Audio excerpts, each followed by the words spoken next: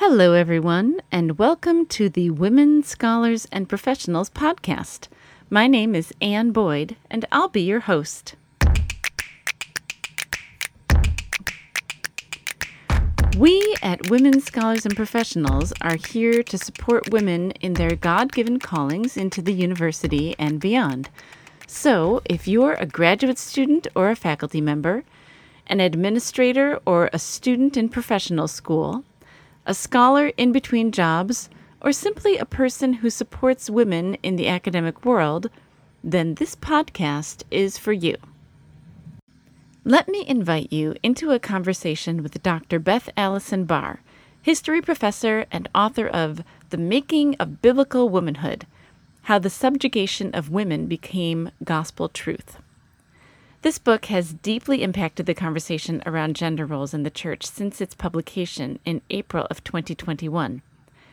I was thrilled to interview Beth so I could ask her just a few of the many questions that came up for me as I read her powerful book.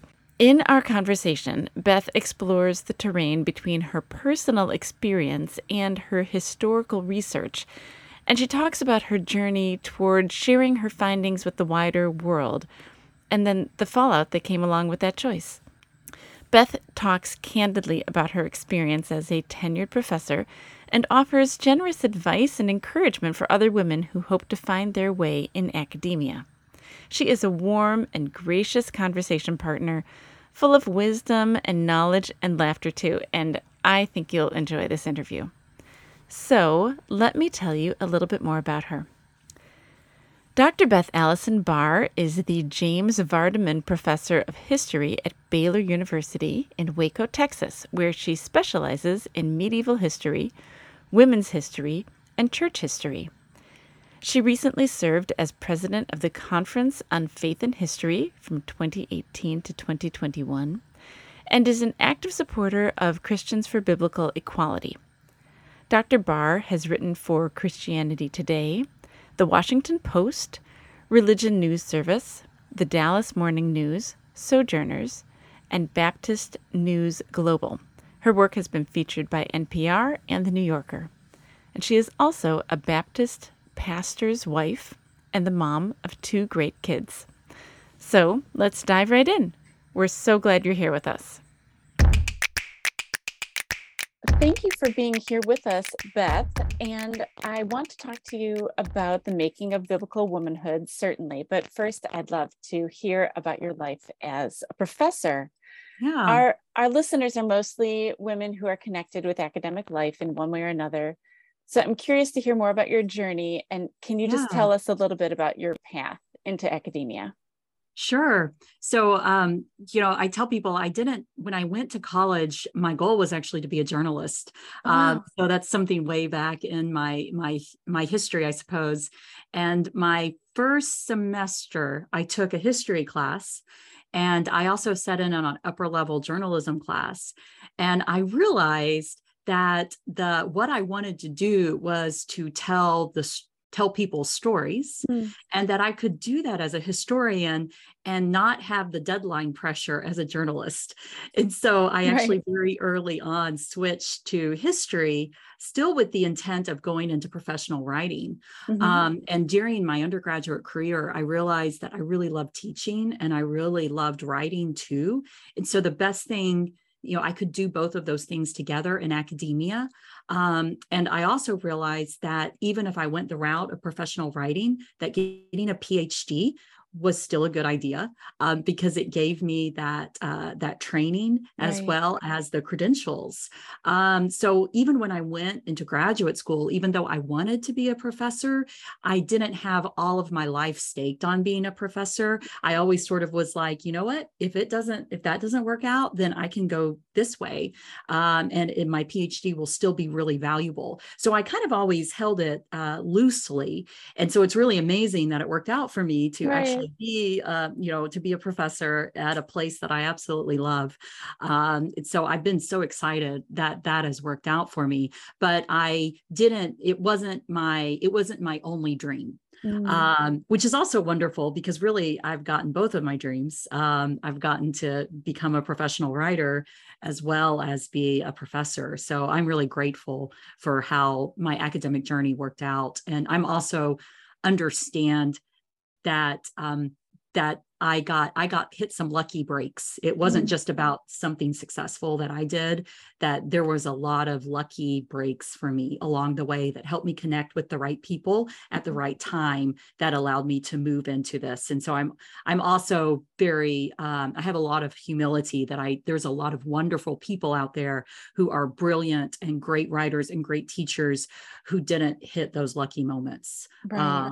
So I also, I try to be very realistic and realize that it's not just me being successful, it's circumstances in my life that also helped out.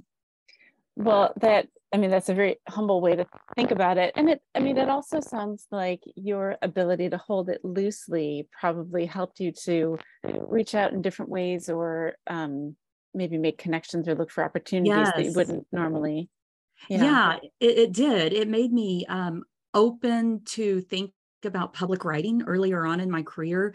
I think there's a lot of academics who, especially when they're on tenure track or they're trying to get a job, they're like, I don't have time to do any of this public intellectual stuff because all I have to do is, I just need to publish my articles so that I can move forward. And what they don't realize is that that's not always the best path, that sometimes diversifying who you are. And I also think that academics, if we were forced to write more publicly, we would write better. And our work would be more accessible to the public, which would also then give us more opportunities. So I think maybe because I held it more loosely, it made me be more diverse in the things that I did, because all my eggs weren't in one basket, if I can use that. Yeah, that makes a lot of sense. So what have been, in your time in academia, what have been some joys that you have experienced, or some challenges that you would want to note? Yeah, well, I've talked publicly about some challenges. I got my PhD when I finished my PhD when I was 29, and I didn't walk because I was 7 months pregnant with my first child. And so my first child was born shortly after I had I got my PhD. And at the time I was actually a lecturer. I was not tenure track. I was an adjunct lecturer. And I remember I had this moment where I was like, and my son was about 16 months old. And I was sitting in my adjunct office, which had a whole lot of professors in there. We all shared one. And I was exhausted because he didn't sleep well for a very long time. And so I remember sitting there, and one of my colleagues walked in, and he had he was about the same place I was. And he had his book manuscript that he was sending off to a publisher. And I'm like, I can do that. And so, I turned around and sent off my book, my dissertation. I just sent it cold to my top choice press. And within 3 weeks, they contacted me back and said, yeah, we want to do this. And so it was really, that actually worked out really well. I sent it to the right place. I tell my grad students this all the time. You've got to choose the right press. And so it takes a lot of homework to choose the right press. But I knew who I wanted to try to get it published with. It was Boydell and Brewer. They were a niche in my area. They had a series that is fit exactly what I did. And I knew some of the people on the editorial board. So I knew their work. So it was, it was one of those things, but I remember being like, yes, this is hard, but at the same time, I have the skills to do this. And so it's like, I can do this. And so I've kind of always been that way. I remember even when, I haven't ever written about this, but, I tell, my son just turned 18. So we were kind of sharing these kind of horror stories about what it was like. My husband and I were laughing about some of our early days, and my daughter was born when my son was almost 6. So I remember very clearly this one afternoon, I was on tenure track. I was going up for tenure, I think the next year, no, 2 years after that. So it was right in the hardest part. And my daughter had colic, and she screamed in the afternoons from 4 to 7. And I remember I got my son, And I said, just sit with her. And I was trying to cook dinner and my husband was gone. And I actually sat down on my kitchen floor and cried Oh my for gosh. like 10 minutes because I was just like so exhausted while my daughter screamed in the background and my son tried to entertain her. And so, I mean, it's hard. We have these moments. And that was a moment actually where I was like, do I really want to do this? Or do I just want to go out on professional writing? I was like, and it was one of those crisis moments in my life where I was like, I was like, maybe I want to choose my other plan. They weren't plan A and plan B. I always kind of held them together. And so I'm glad I didn't. I'm glad I persevered. But it was hard. It was definitely a challenge having young kids while on tenure track and having a husband who had a high pressure job as a youth pastor in a situation that was growing increasingly difficult for him. So those things were going on. So I think that was definitely a challenge, is doing all of these things. It wasn't easy. Academia is not an easy world for women. And it still isn't. It's getting better, but it is still a hard world for women. Yeah. Some of my joys actually is one that I resisted for a long time. And my department kept trying to get me to work with graduate students even before I was tenured. And I actually refused to do it until I was tenured. I was like, no, I'm not going to take PhD students till after I have tenure. But after I got tenured, I immediately got put on the graduate committee, was helping with the PhD. And then I was made graduate program director pretty early on. I resisted it. I fought it for a couple of years, and finally I acquiesced to it. But that opened up something that I never expected. I did not realize how much I loved graduate education and working with graduate students. And that is just an absolute joy. In fact, next week, my second PhD student is graduating with her PhD. And it is just such a wonderful moment to get to be on stage with them as they receive their doctorate and that journey that you do together with them.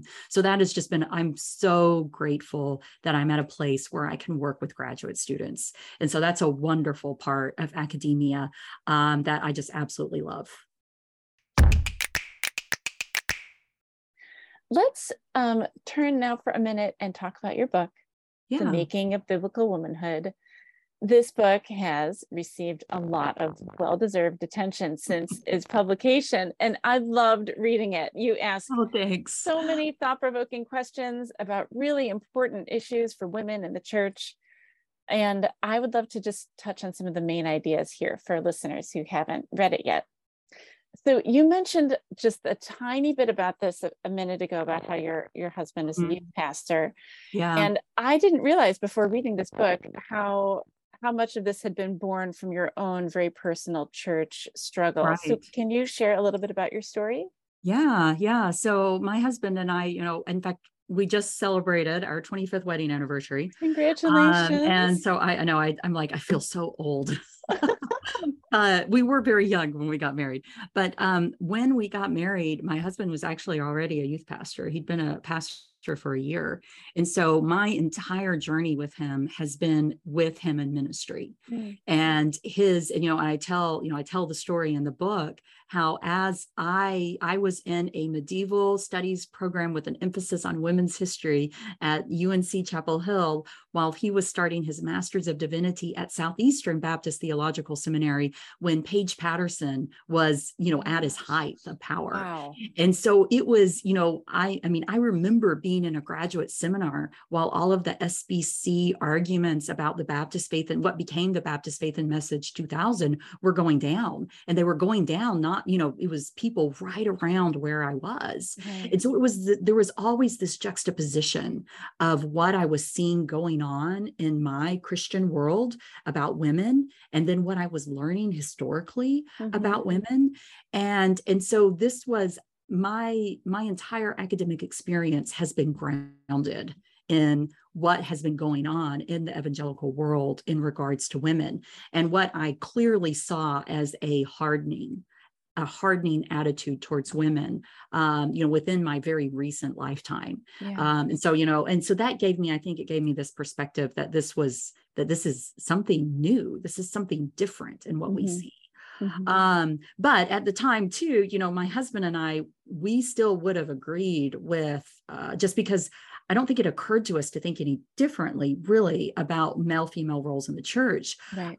We also, because of our personalities, it wasn't anything that really ever played out in our marriage.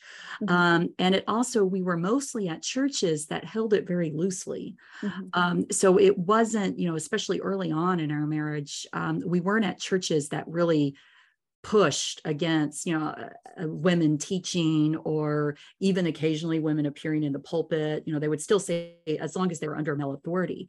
So it wasn't until my husband took a youth ministry role in Waco, when I started working at Baylor, that we really got hit hard with these hardening attitudes towards women. And it was gradual. It was like our church pushed women out more and more and more over our time there. And so we began to become more and more aware of it. And it hit my husband first. And he was one of those things that I think, because I was going through tenure at the time, I had a brand new baby, we had a young child. And so he actually tried to shelter me from some of what was getting really hard for him for a while. And it caused a lot of stress on him. Looking back, he's so much less stressed now. Wow. Because he was trying to shelter me, trying to protect me from some of what he knew was going on. There came a moment where we realized that we could no longer honestly stay at a church that was treating women in a way that we thought was unbiblical and dangerous without speaking out against it. And that's kind of what led to my husband being fired. Right. And although I didn't even ever intend to write The Making of Biblical Womanhood at that time, that was what led to circumstances that eventually led to The Making of Biblical Womanhood.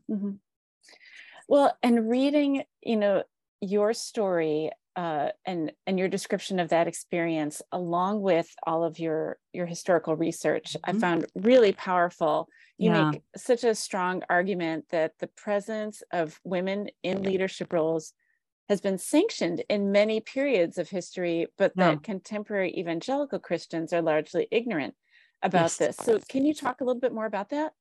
Yeah. So a very recent example, which probably some people in your audience will hear, is that there's been all of this buzz. Diana Butler Bass just gave this sermon based on the research of Elizabeth Schrader, who's a graduate student at Duke University, about Mary Magdalene. And, it's fascinating research. And what Elizabeth Schrader argues is that in the early biblical textual tradition, that Mary Magdalene was intentionally suppressed. Now, I will say that the jury's still out on this. There's a lot of biblical scholars talking about this, and I'm not a biblical scholar, so I'm kind of watching and listening. But what I find so fascinating is that what Diana Butler Bass emphasized in her sermon was this idea of Magdala, meaning the word Magdala, Mary Magdalene, meaning instead of a place name, actually referencing being a reference to the tower, sort of this idea descriptor of Mary Magdalene, like she's the tower of faith. And what's fascinating to me is that was something that was actually pretty common in medieval Christianity. That understanding of Magdala as either a place name, or they often call it, the castle of Mary Magdalene, and tying it with her strong faith. This is really common in medieval sermons. And so the responses that I've seen from evangelicals who are like, what? It could mean something else. I have no idea, I'm like, yeah, this was actually a really common part of the Mary Magdalene story for almost 1,000 years of Christian history, and modern evangelicals just have no idea. It's just those types of things. It doesn't, and the thing with Elizabeth Schrader's argument too, is that she argues that Martha got replaced Mary in a couple of key places. Does nothing to change the Jesus story, does nothing at all. But the key place is where, I'm trying to remember, is it John 11:27, I think, where Jesus looks at Martha and says, "Who do you think I am?" And she says, "You're the Christ." And it's a very similar statement that Martha says. That's like what Peter says, where Peter says, "You're the Christ, the Son of the living God." And so we have a male and a female who both they're the only ones who recognize Jesus, who he really is. And Libby Schrader, she argues that Martha that was originally Mary Magdalene who made that statement, and that her name was replaced with Martha. And what's interesting about that is that Tertullian in the early church actually said the same thing, said that Mary Magdalene's the one that makes that profession of faith. And we see in the medieval tradition that Mary Magdalene is not credited with that scripture verse, but is credited with making that a similar profession of faith. And so again, this is something that, I think as a medieval scholar, I'm like, oh, I don't know about the biblical evidence, but I do know that that tradition was a part of the medieval Christianity, which also, I think, made it much more difficult for the medieval world to erase the significance of Mary Magdalene. Right. Whereas now it's really easy for us to downplay her, and she's just one of the other followers of Jesus. Whereas in the medieval world, she was the apostle to the apostles. Yeah. And so, this type of how much we've forgotten about our past, I think has made us more likely to forget women in our churches today. Yeah. Well, and you mentioned biblical scholarship too. And I really appreciated the way you dig deeply into scripture. And I learned a lot about the role of Bible translations and the way women are viewed and treated in the church. And as I was reading these sections, I found this, helpful because it all completely makes sense, but also alarming because I value scripture, and I've always believed that, no matter what, if it's a reputable translation, if you just have a careful, contextualized reading, it will yield some proper meaning. So what can Christians do to ensure that we're grounded in truth as we study scripture? Yeah, it's a great question. Use more than one translation. That's a good idea. Just use more than, really up until recently, if we think about the marketing world, I think the mass marketing approach in the US has lent its way to us championing one, we're like, I use the ESV. That's the only Bible that I use. Scott McKnight calls it this tribalism about what Bible translations we use. And this is a new thing in Christian history. This regard, the way that we regard specific translators.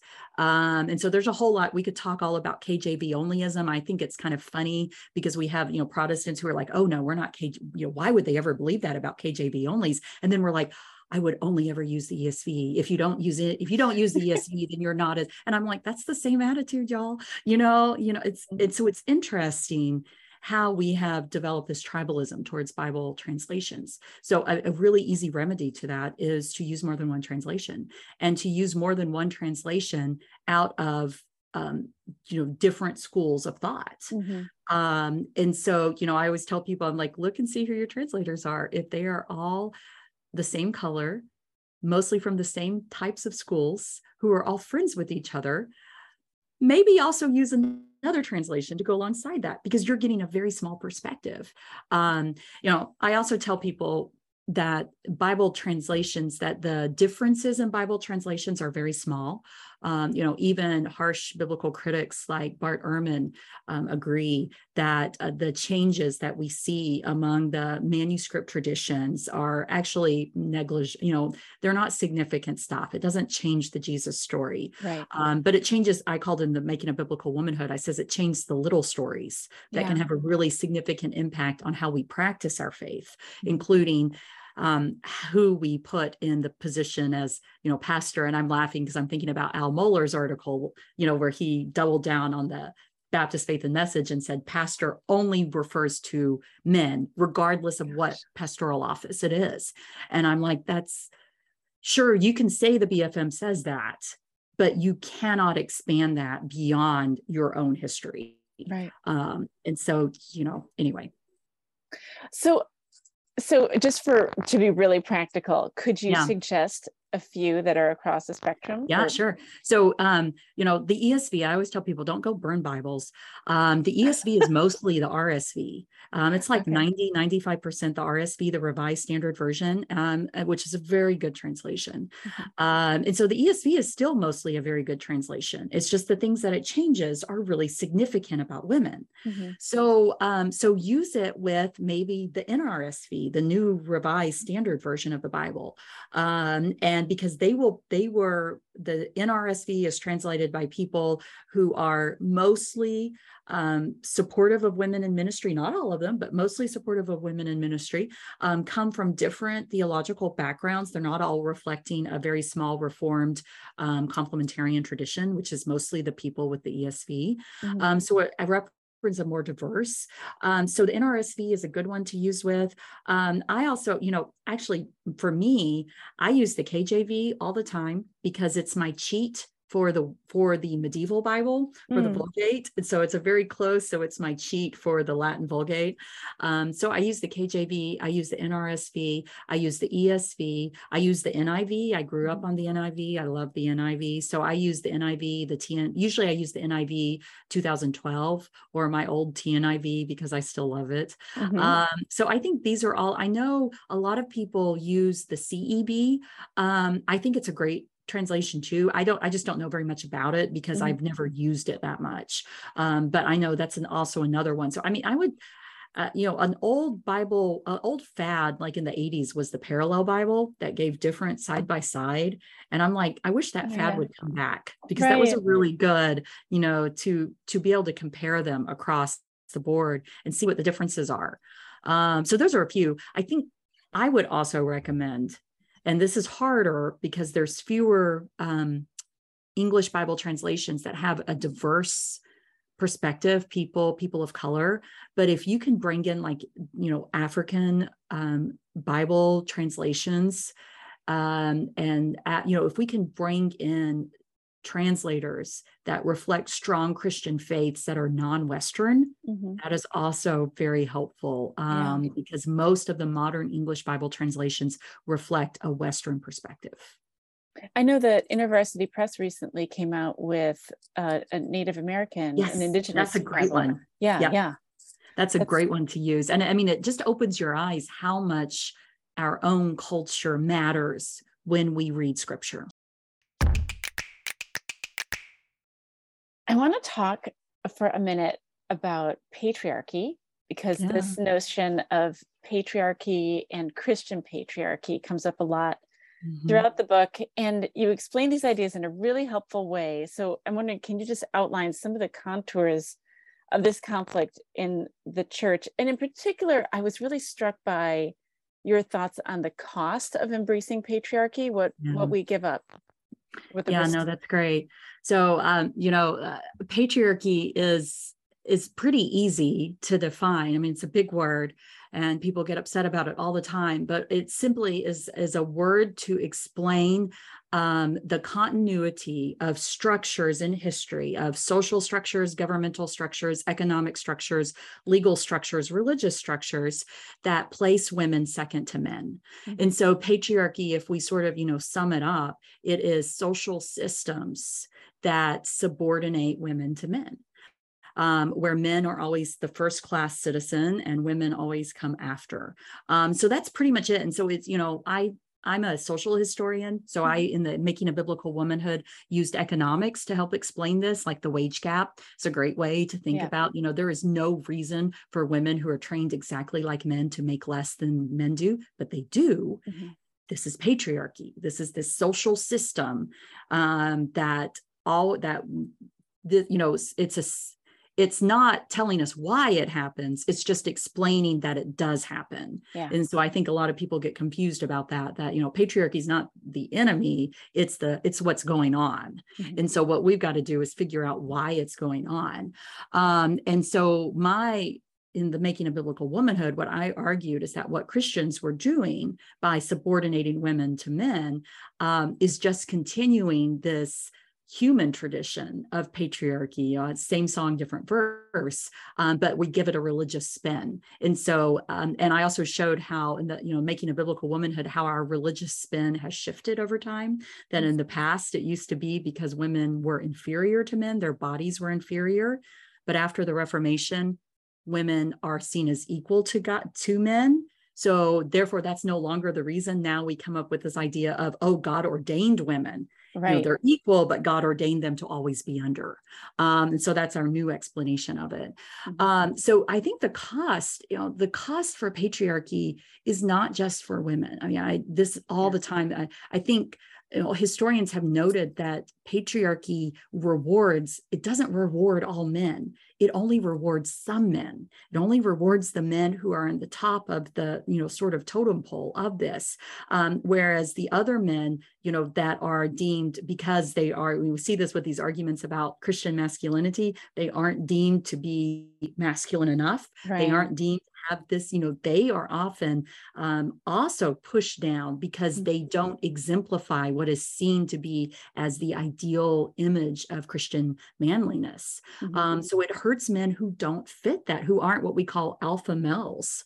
And so you can think about I work with teenagers for so much of my life, and the impact that it had on young men. I mean, I think about even the eating disorders faced among young men because of these images of this ideal masculinity that they thought, and the young boys who were so shy and did not have a leadership bone in their body, but were being told that to be a godly man, that they had to become, these leaders, mm-hmm. and they were just not wired that way. And so the psychological impact that this has on men, I think, is really significant. I also think the psychological impact that it has on young boys when we teach them that there is something about the way God made them that makes them better than women is so dangerous. Yeah. I mean, it's just, we think about all of the abuse that we see in the church. And I'm just like, these ideas are connected. I mean, you don't treat people, the reason they treat women like this is because they have bought into this idea that they can. Yeah. And Christianity has buttressed that idea. Mm-hmm. And it's just so dangerous. And it warps our young men as well. And pushes them off the track of, what they could have been when they buy into these dangerous ideas of masculinity and domination. Yeah. That just don't look anything like Jesus. They don't look anything like Jesus. And you talk in your book about your own personal experience with abuse, in response to this climate. Yes. Yeah. And it was I made two really hard decisions when I wrote The Making of Biblical Womanhood. The first one was even to write the book at all. Yeah. That was actually a big leap for me. The second one was to include my personal experience. And when I originally conceived of the book, I was not going to do as much as I did. Mm-hmm. But I realized as I began writing it that in some ways I was just parroting what other people said. There's so much scholarship out there that said all the same things that I was saying, but people aren't reading it. And so I was like, I've got to get them to listen. And that was when I decided to give my testimony, which is what I did in The Making of Biblical Womanhood. I gave my testimony. And so that was when I made that decision to put that in. It was sort of a last ditch plea.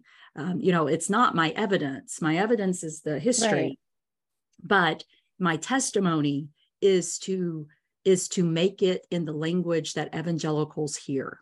Yeah. And so that's what, and that seemed to have been a good decision. Yeah. Well, first, my husband is a historian, but I'm not. And so reading your book, I was so drawn in by your personal story that it gave me a hunger to learn more about the history. And it's woven all throughout the book, and then really becomes a call to action in a powerful way. Yeah. I think that's why I triggered so much anger against the book, is because, I mean, when I originally conceived of the book too, I wasn't planning a call to action in the final chapter. My final chapter was like remaking biblical womanhood or something like that. And when I got to the end, I was like, that's not what I want to do. We've got to stop this. I mean, that was really what I was like, we've got to stop it. And so I wrote really, really in like 2 days, I changed the final chapter and wrote a draft of what became this call to action. And I think that's what, has really gotten me in so much trouble, is because I was like, it's time to stop talking about this and just start changing this. But that was a last minute decision to do that. And I love the way, I mean, I was talking with my colleague at The Well, Andrea, who edits The Well, and she was saying how much she appreciates the way you have taken scholarship and then put legs on it. They're just, it's I think in academia it can often happen where people, you do your scholarship, you do your work, you're enmeshed in these ideas, but then it doesn't connect with the rest of your life. Right. But you have really built a bridge or a road or something for that to be connected just conceptually with history, which I think is beautiful. Well, thank you. I think maybe part of it is because the reason I got into history and the things I'm interested in history are because of my life. And so I think that connection was always there and always walked together. And so it was really hard. And I mean, and I teach what we call historiography, historical methodology. And one of the wonderful things about learning how to teach history was getting past this idea that historians are supposed to approach the past completely objectively, because we realize that's false. You can't do that. So either you lie about it and say, I'm looking at this with with not bringing anything to the text, or you're just upfront about it and you say, this is who I am, and this is why I see the text this way. And it allows me to have a different perspective than somebody who sees it, because they're different. And if we bring all these perspectives together, we get a better understanding of what actually the past was. And so I think I was just enough in this new training, we call it the new cultural history of scholarship, to be like, I can embrace who I am and how I see history, because my perspective on history is important. And so I think that gave me a little bit, that I knew historical methodology was also on my side.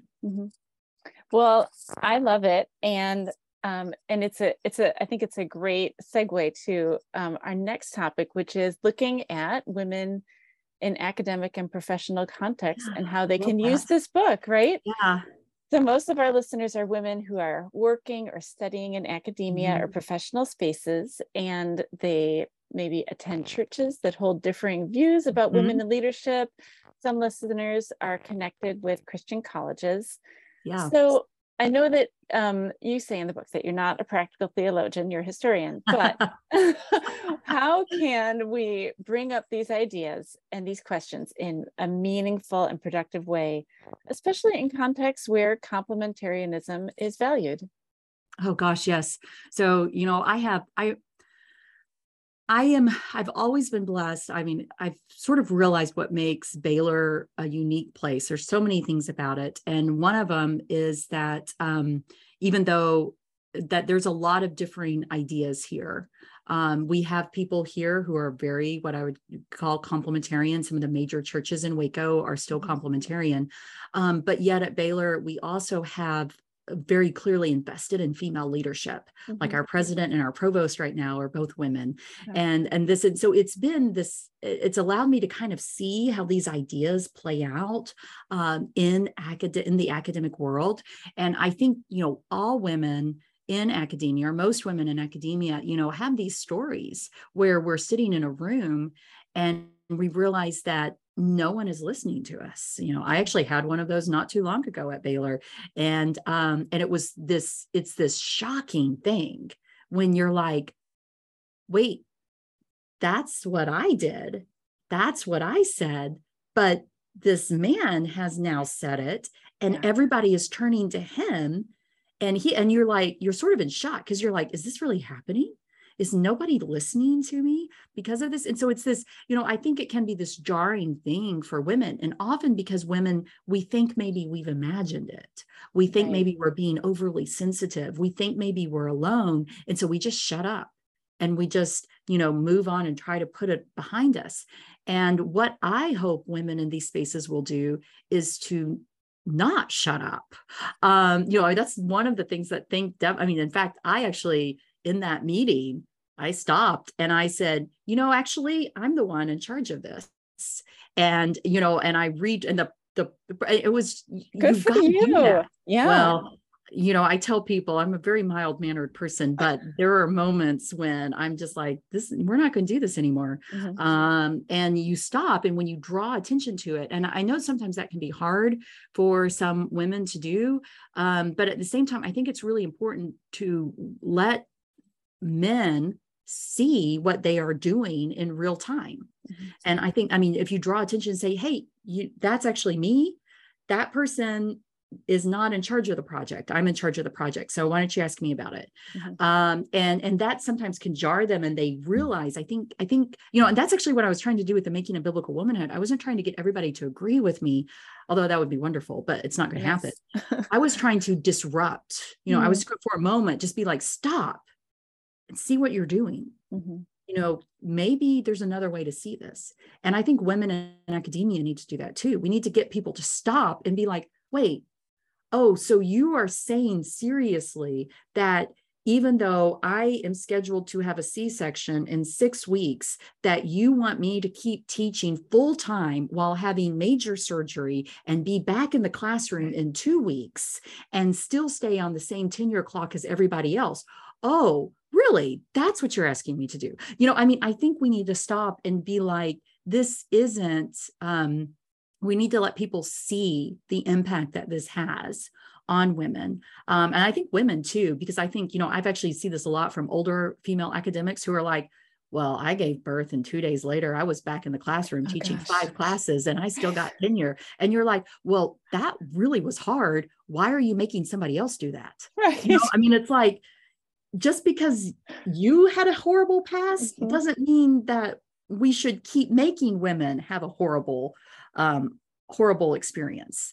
So I think also women too, being like, let's make it better for the next generation. Yeah. Just because I was pumping milk in my car, which is what I did to feed my babies, mm-hmm. Because I didn't have a private office and there were no places to breastfeed on campus. That doesn't mean other women that I want women now to have that experience, because it was horrible. Yeah. So let's make it better. So I think even that, those types of things, it's like, maybe it didn't help you. You can't help you, but can we help the women who are coming up behind us? Let's make tenure less stressful for them while they're having babies, which is really hard and is more, it's harder on women's bodies. And we know, it's a really hard thing. Like, do we give parental leave to men and all of these things? And I'm like, yes, because men need to be caretakers of babies too, but we also need to recognize that when men get parental leave, they publish more articles. Whereas when women get parental leave, they spend all the time nursing the baby and sleeping and trying to recover their poor bodies that have just been through this major ordeal. Yeah. And so we've got to recognize that. Yeah. And we've got to allow women to have time to catch up. Oh, you got me on a soapbox. It's good. It's good. Well, and even suddenly I was like, well, I'm preaching here. I got to stop. It's just what we need. It's what we need to hear. And the other, and toward the beginning of your ideas on this, I appreciated that you acknowledged that, if we stand up and point this out, it's possible that things aren't going to change right away, but that there is benefit in continuing to point. Yes. Yeah. And we, I think some women, because we have been culturally, we have been taught to not be visible, to not draw attention to ourselves. And, when we speak up and are assertive, then often people say not so nice words about us because we're women and we're not supposed to be that assertive. But at the same time, I think it disrupts. I think when people realize what they're doing, that they're excluding somebody from a conversation when it is happening. If you say after the fact, then people, oh, like, no, we didn't do that. Or no, you had plenty of opportunities. You just chose not to. Right. So if we catch them, it's like catching your child in the act. Yes. It may not change their behavior at the moment, but it makes them think. Yeah. And it makes other people around them think. I mean, you still do it in a kind way, because I think most people don't do it intentionally. Mm-hmm. It's that unintentional. It's the way that we have been cultured, and men have been, coming from complementarian spaces, have been taught that women's voices don't matter as much. Yeah. And so it's no surprise that that plays out in Christian workspaces. So anyway, so just getting them to stop and think about it can be helpful. It's important. I have a question I wanted to ask you, and it's I think it can be kind of tricky, but it's about churches. Many of our listeners, there are frequent moves, and you have to find a church that aligns with at least some of your values. So, do you have any tips on how people can approach that question? Yeah, no, this is a hard one. I'll tell you, I feel it every day that because I wrote The Making of Biblical Womanhood, that I have stymied my husband's career. I know I have. He doesn't ever hold it again. He did this with me. He knows this, but there's only a handful of churches in Waco that would probably hire him because of me. And that's just the reality of it. And it's a horrible reality, because, we are very solid, Bible believing Christians who are very experienced, know what we're doing in ministry, but yet simply because we spoke out on this issue, churches, there are going to be churches that wouldn't even ever consider him. Or even do any, it's just a harsh reality of it.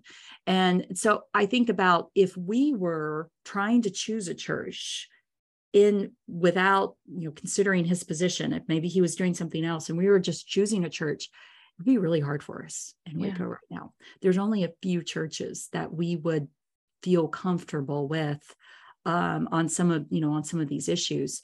And so, it would be hard. I honestly, I don't know where I would go. Mm-hmm. There are some places that I'd visit and I would see, but honestly, I don't know if I was trying to choose one. So I think for people, you've got to go into it with eyes wide open, that the church is in a place where it needs to change. And so we're not going to find a perfect church. Very few places are you really going to find a church that aligns with everything that you value. So you do got to make choices. But I think if you make those choices, you need to let people know. Again, don't keep it a secret. Be like, I'm going to join this church. There's so many things I love about it, but I find this really problematic, and I'm not going to be quiet about this. Because I think we need to talk about this. And so, and if more people did things like that, then churches would be forced to talk about them. Mm-hmm.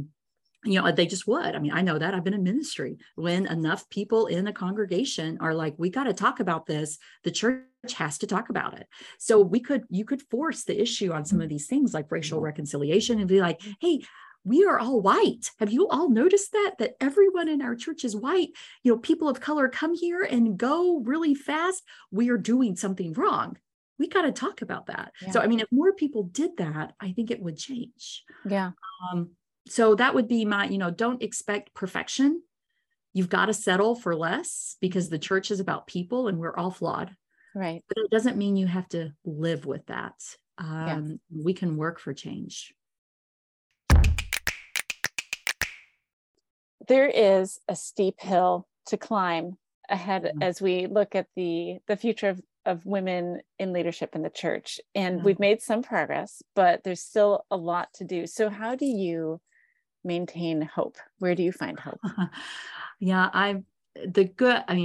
I'm always a hopeful person. I'm just always a hopeful person.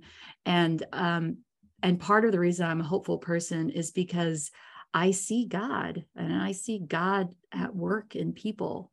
And I don't I honestly don't know how, I say this very loosely it's hard to honestly believe in Christianity and not believe that we can be better. Because Christianity is about resurrection. It's about new life. It's about the old dying and the new being born. That's the church.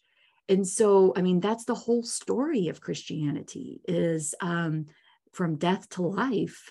And so I think as Christians, we've got to believe because that is what our faith is. And so, I mean, it doesn't mean that we're not discouraged. It doesn't mean there's times that we want to tear our hair out. But at the same time, we've got to realize the problem isn't with God. The problem is with flawed people. And this is why we need Jesus. Because we mess up all the time. And that's why we need Jesus. That's why we don't need to platform ourselves. That's why we don't need to cut all checks and balances on us, even if we're a wonderful preacher, because we are flawed humans and we're going to mess it up every time. So we've got to do it together and realize we're going to mess up, but also realize that we can be better. So Beth, as we wrap up, I would love to ask about what is next for you. What new projects are you excited about in this next season? Yeah, so I'm really excited that after I had this shift in my academic career where I was a dean while I wrote The Making of Biblical Womanhood, which was just really hard. I don't recommend that.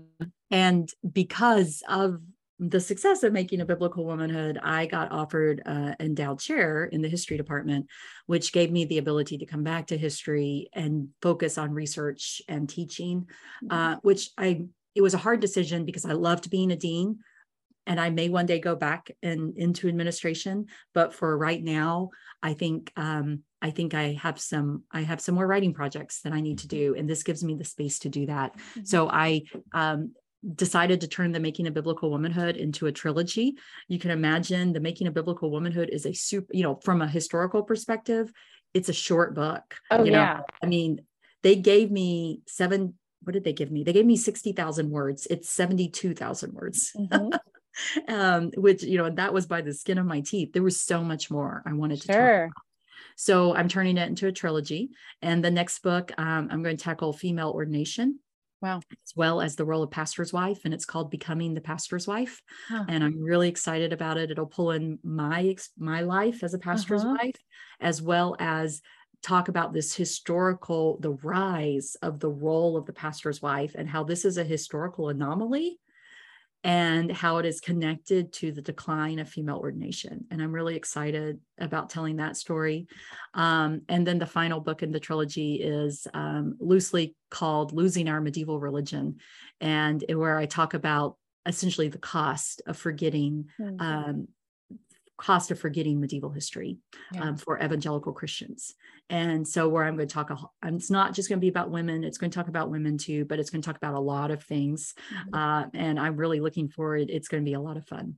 Was there anything else that you would hope to mention or talk about in this podcast that we didn't get to?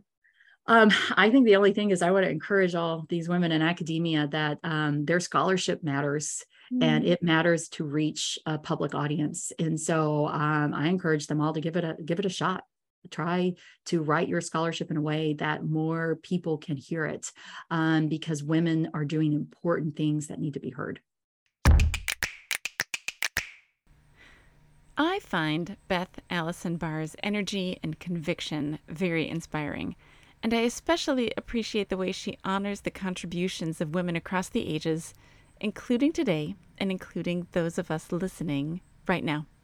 So be encouraged to continue your good work and share it with the world. And for those of you who are looking for a few more tips at the beginning of the school year, you can listen all the way to the end of the credits, where I've included a bonus from our interview in which Beth talks about her best tips for starting the school year well. The Women Scholars and Professionals podcast is hosted by me, Ann Boyd, and is a production of InterVarsity Christian Fellowship.